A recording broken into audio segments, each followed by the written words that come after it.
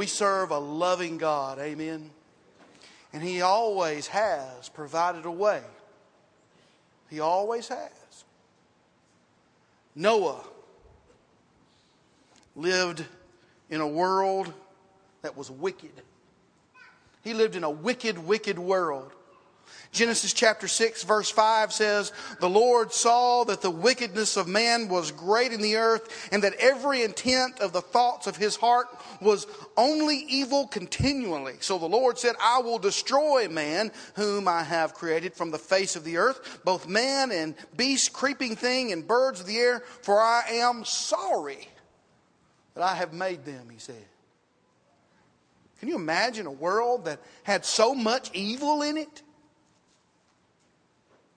And we live in a world where it's not too hard to do. We live in a wicked world, don't we?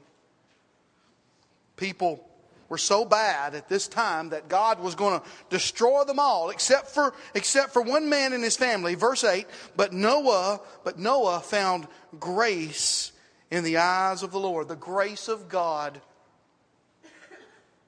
Everybody wants it.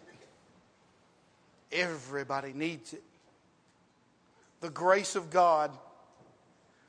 Will everybody get the fullness of God's grace, though? Will everybody get it? I want to look at 3 periods of time. Ages separated by thousands of years. Yet in each age we see God's love for His creation and God's promises fulfilled. When Noah lived, the world was wicked, but Noah, it says, was right with God. Noah was in favorable regard with the Lord. But Noah was not saved yet, was he? Noah was not saved yet. Noah was given some instructions, wasn't he? The earth was going to be destroyed, it says, and Noah was told how to build an ark and how to save the animals and the birds. And it's a testament to Noah's faithfulness and obedience that the Bible says, Genesis chapter 6 verse 22, "Thus Noah did, according to all that God commanded him, so he did." And God promised the flood, and the flood came. Genesis chapter 7 verses 11 and 12, in the 600th year of Noah's life, in the 2nd month, the 17th day of the month. I mean, it got it down to the day of the month. On that day, all the fountains of the great deep were broken up, and the windows of heaven were opened, and there was rain on the earth for 40 days and 40 nights. The world as Noah knew it was destroyed. Their wickedness, the wickedness of that world, it died with them. No. Man still sins, doesn't he? But Noah and his family, they were saved. They didn't die like the rest. They were saved. Noah and his family, they had to pass through the flood, right? They had to pass through the flood to be saved. They were in the vehicle of God's grace, the ark. In Genesis chapter 8 verse 15, God spoke to Noah after the flood was over and told Noah and his family to be fruitful and multiply. And Noah built an altar to the Lord, verse 20. And the Lord smelled the burnt sacrifice, and it was pleasing to them. They were in a new world. They were in a new world, washed clean of the filth and the wickedness that had inhabited the land. That same water that had destroyed the majority saved Noah and his family. It may seem strange, but we learn more. Keep your finger here. We learn more about this in the New Testament, where Peter, recounting the story of Noah and making a point to his readers, he says in 1 Peter chapter 3 verse 20, the divine long suffering, talking about God's divine long suffering. So we learn here that God was patient with these people. He was patient with these wicked people during the time of Noah. Waited in the days of Noah while the ark was being prepared, in which a few, that is 8 souls, were saved through water. Through water, those on the ark were saved. Genesis chapter 7 verse 23 says, everybody was destroyed. Everything was destroyed except for those on the ark. And Peter says in 2 Peter chapter 2 and verse 5 that God did not spare the ancient world but saved Noah, one of 8 people, a preacher of righteousness is what he's called, bringing bringing in the flood on the world of the ungodly, we see God's grace did not extend to those who would not listen and heed the words of righteousness preached by Noah. The salvation of Noah and his family by God's grace assured the age of the patriarchs would live on. A patriarch, and this is the patriarchal age that we're talking about. A patriarch is one who leads or rules his family. And like his ancestor Adam and his descendants Abraham, Isaac, and Jacob, Noah led his family. Noah's descendants were fruitful and did multiply. And during the time when Joseph was second in command of all of Egypt, these people migrated to Egypt because there was a famine in the land. They followed their patriarch, Jacob, or Israel, as he's sometimes called, to Egypt. When Israel died, when Jacob, or Israel, as he's sometimes called, died, and Joseph died, the children of Israel continued to multiply and to grow. And they got so big that the new Pharaoh, who didn't know Moses, he didn't know Joseph, he didn't know Israel, they'd all died. He put them under bondage.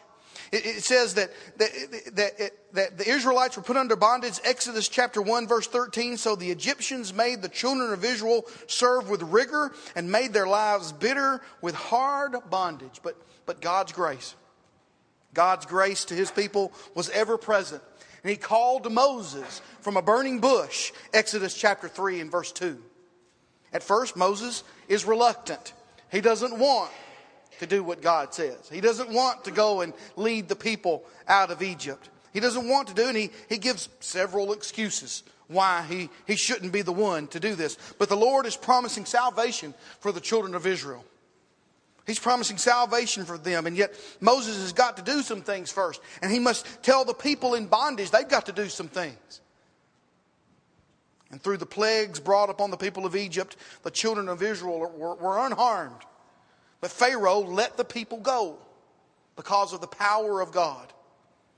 After 10 horrible plagues, Pharaoh finally relents and lets the Israelites go, but they're not saved yet.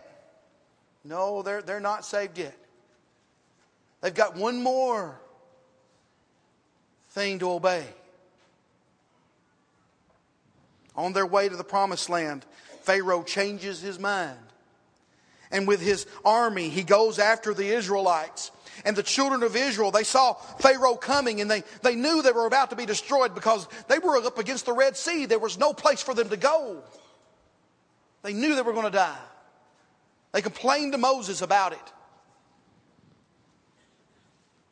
Exodus 14 verse 15, and the Lord said to Moses, "Why do you cry to me? Tell the children of Israel to go forward, but lift up your rod and stretch out your hand over the sea and divide it. And the children of Israel shall go on dry land through the midst of the sea." And they obeyed. They did that. In verse 21, then Moses stretched out his hand over the sea, and the Lord caused the sea to go back by a strong east wind all that night and made the sea into dry land, and the waters were divided. So the children of Israel went into the midst of the sea on dry ground, and the waters were as a wall to them on the right hand and on the left. The Apostle Paul, when writing to the Corinthians, puts it this way. 1 Corinthians chapter 10, verse 1. "Moreover, brethren, I do not want you to be unaware that all our fathers were under the cloud, all passed through the sea, all were baptized into Moses in the cloud and in the sea." In the Jewish age, or the Mosaic age, as some call it, when the Old Testament law was in effect, the people were saved by God's grace when He provided a way of salvation from certain death to reach the land of promise by way of baptism in the Red Sea. They had to go through the Red Sea to be saved from the Egyptian army. They had to be baptized in the Red Sea to get there. They had to go through the water. But the fullness of God's grace was not extended to everyone. As the Egyptian army closed in and the Israelites were safe on the other side, the Egyptians rode into that sea and the sea swallowed them. And it says, Exodus 14 verse 30, so the Lord saved Israel that day out of the hand of the Egyptians, and Israel saw the Egyptians dead on the seashore. God's grace did not extend to those Egyptian soldiers pursuing God's people. And as the people headed for the promised land, God took care of them. He took care of their needs. Bread or manna fell from heaven. Quail were easily caught. And water came from a rock when they were thirsty. And Moses receives the law, which the people would be governed by. It was given to him by God. And years later, Nehemiah writes in a prayer to God, Nehemiah 9, verse 13, you came down also on Mount Sinai and spoke with them from heaven and gave them just ordinances and true laws, good statutes and commandments. You made known to them your holy Sabbath and commanded them precepts, statutes, and laws by the hand of Moses, your servant. These laws and statutes, including the Sabbath, were nailed to the cross later. But at this time, these Old Testament laws were given to the children of Israel for them to obey. But they built a golden calf, didn't they? They built a golden calf and turned their back on God. Yet God gained their attention again in a way when He made them wander for 40 years in the desert, didn't He? They wandered 40 years in the desert till that generation that had disobeyed God was destroyed, and they died. And God, during the age of Moses, gave the people chance after chance after chance to obey Him. The people did not deserve God's love, but the Lord continued to provide a way for the faithful to obey. Only the children of Israel during this time, during the time of the Mosaic age, only those children were God's chosen people, though. Jesus said over and over again in the New Testament that salvation was of the Jews. And we, with harsh judgment, may look back upon those in the desert with Moses and wonder why they didn't just obey. But we would be looking in a mirror. We would be talking to a mirror by doing that, to ask such a question, because it says in Romans chapter 3 verse 23, all have sinned and fallen short of the glory of God. Amen. We all have. We're all sinners. You know, I always laugh at people, I don't want to go to church. That's where all the hypocrites go. Well, I tell you what, that's where sinners need to be, don't they? Sinners need to be in church, don't they? I'm glad we are. I'm glad you're all here today. All have sinned and fallen short of the glory of God. We live in a wicked world. And there are so many who are under bondage in the age that we live in. A different kind than the Egyptians gave. So many different kind of bondage. So many in our wicked world live under the bondage of sin. We needed a Savior. We needed a Moses in the Red Sea, didn't we? We needed a Noah and an ark and a flood, didn't we? We needed a Savior to save us. And God, John 3:16, loved us so much He gave us His Son. At the beginning of time, when God called for light in the darkness, the Word was with God, and the Word was God. John chapter 1, verse 1. And the Word, John 1:14, became flesh. In a manger in Bethlehem, Christ was born to the virgin called Mary. Paul tells the Ephesians that at one time, Ephesians chapter 2 verse 12, you were without Christ, being alien from the commonwealth of Israel and strangers from the covenant of promise, having no hope and without God in the world. But Jesus Christ came into the world to seek and save the lost. Luke chapter 19 verse 10, because God came down in the man Jesus and died on the cross, we can accept God's grace today. Like man, Jesus was buried in a tomb, but rose from the dead and was seen by Peter and the 12 and by 500 at one time. 1 Corinthians chapter 15 verse 5. And because of this, Jesus became what we needed to be saved. The gospel, the good news, God's grace.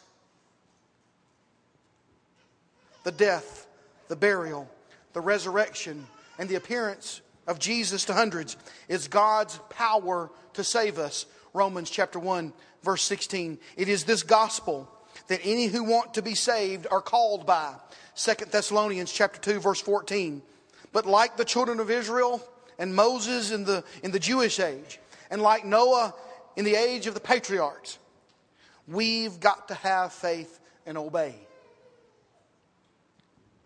For we live during the gospel age.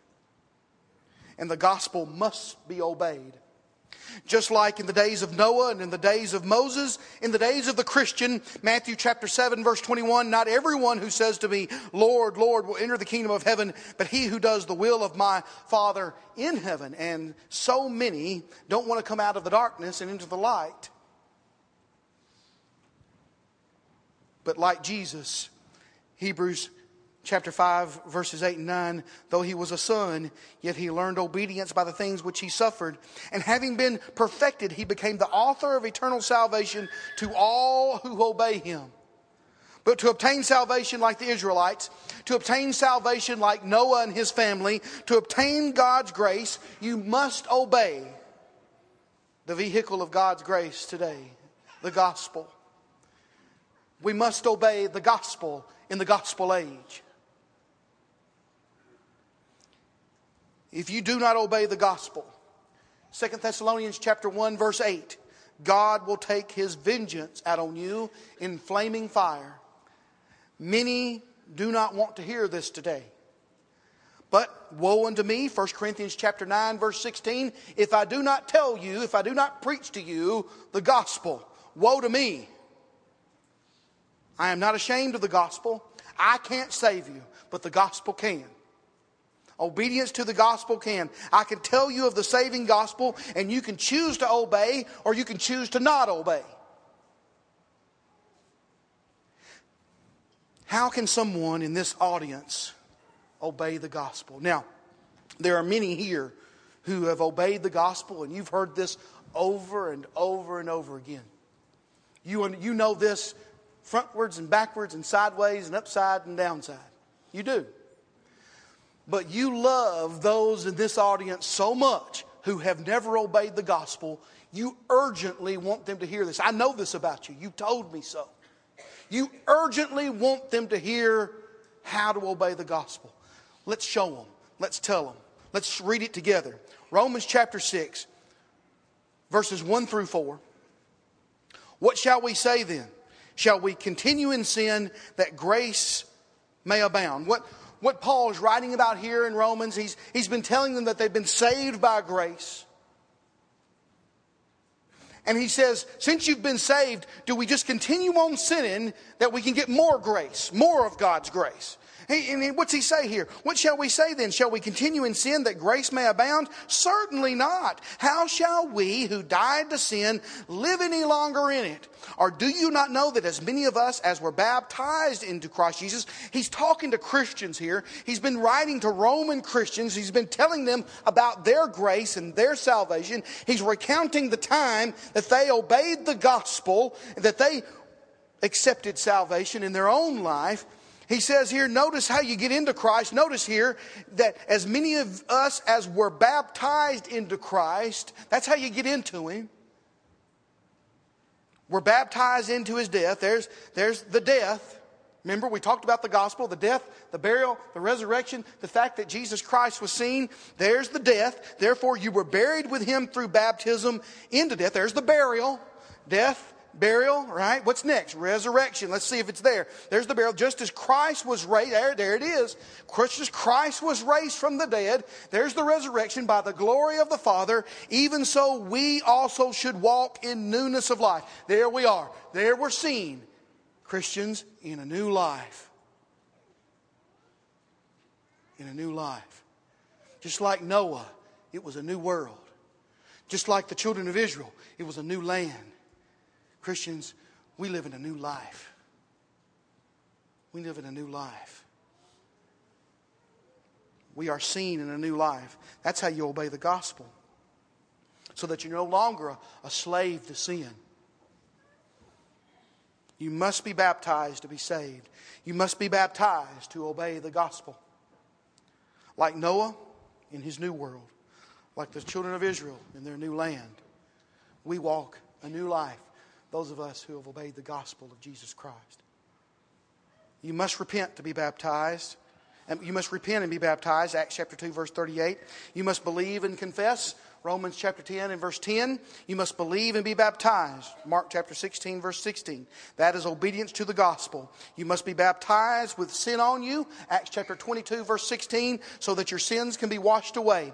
Like the children of Israel baptized into Moses by the Red Sea. Or like Noah and his family saved in the ark by the flood. 1 Peter 3:21. Baptism now saves you. Baptism saves you. To receive God's gracious gift of salvation today, one must be baptized into the water and added to the church by God. Acts chapter 2 verse 47. There is one Lord, one faith, one baptism. Ephesians chapter 4 verse 5. These, Ephesians chapter 3 verse 2. This is the time of God's grace, it says. And like the wicked world of old, God is gracious and He is waiting. The Lord is not slack concerning His promise, as some count slackness, but is long suffering toward us. As the preachers of righteousness preach on and on and on and on and tell you the same thing over and over and over again. God is gracious. God is patient. God is waiting for you to make up your mind. People say today, 2 Peter chapter 3 verse 4, where is the promise of His coming? But as this says, the Lord is not slack concerning His promise, as some count slackness, but is long suffering toward us, not willing that any should perish, but that all should come to repentance. By faithful obedience, Noah was saved through the water. By obedience and trust in God to save them, the children of Israel were saved through the waters of the Red Sea. And by faith and obedience to God's commands, by being baptized, you can be saved today by God's grace. By God's grace, you have been given time. And that's the reason for the clock on the bulletin. That's the reason for the clock on the bulletin. In the patriarchal age, in the Mosaic age, and the gospel age, they were given time. There was a period of time for those things to be fulfilled, to play out. You've been given time. You've been given God's grace this morning. Will you get the fullness of that grace? Will you get the fullness of that grace? Well, if you obey, you will. What a wonderful day. You know, what a wonderful day this is. But next Sunday will be the Lord's day, just like this day is. And the next Sunday after that will be the Lord's day, just like this Sunday is. And the next Sunday after that. And the next Sunday after that. And you may have time on those Sundays or the days in between. You may have time to obey the Lord. You may make a decision then to obey God. But what if He came back right now? Okay, He didn't. What if He came back right now? He didn't do it. Okay, wait. What if He came back right? You got time. Come right now. Together we stand and sing.